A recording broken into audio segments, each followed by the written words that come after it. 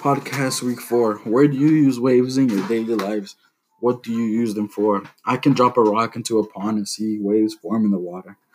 We can we even use waves to cook our food quicker, such as microwaves.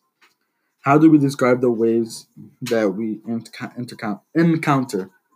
To describe a wave is by the direction that the disturbance is traveling.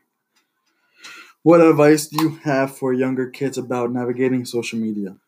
Pretty much don't talk to strangers and don't post things that you don't want to be out there, or just stay safe.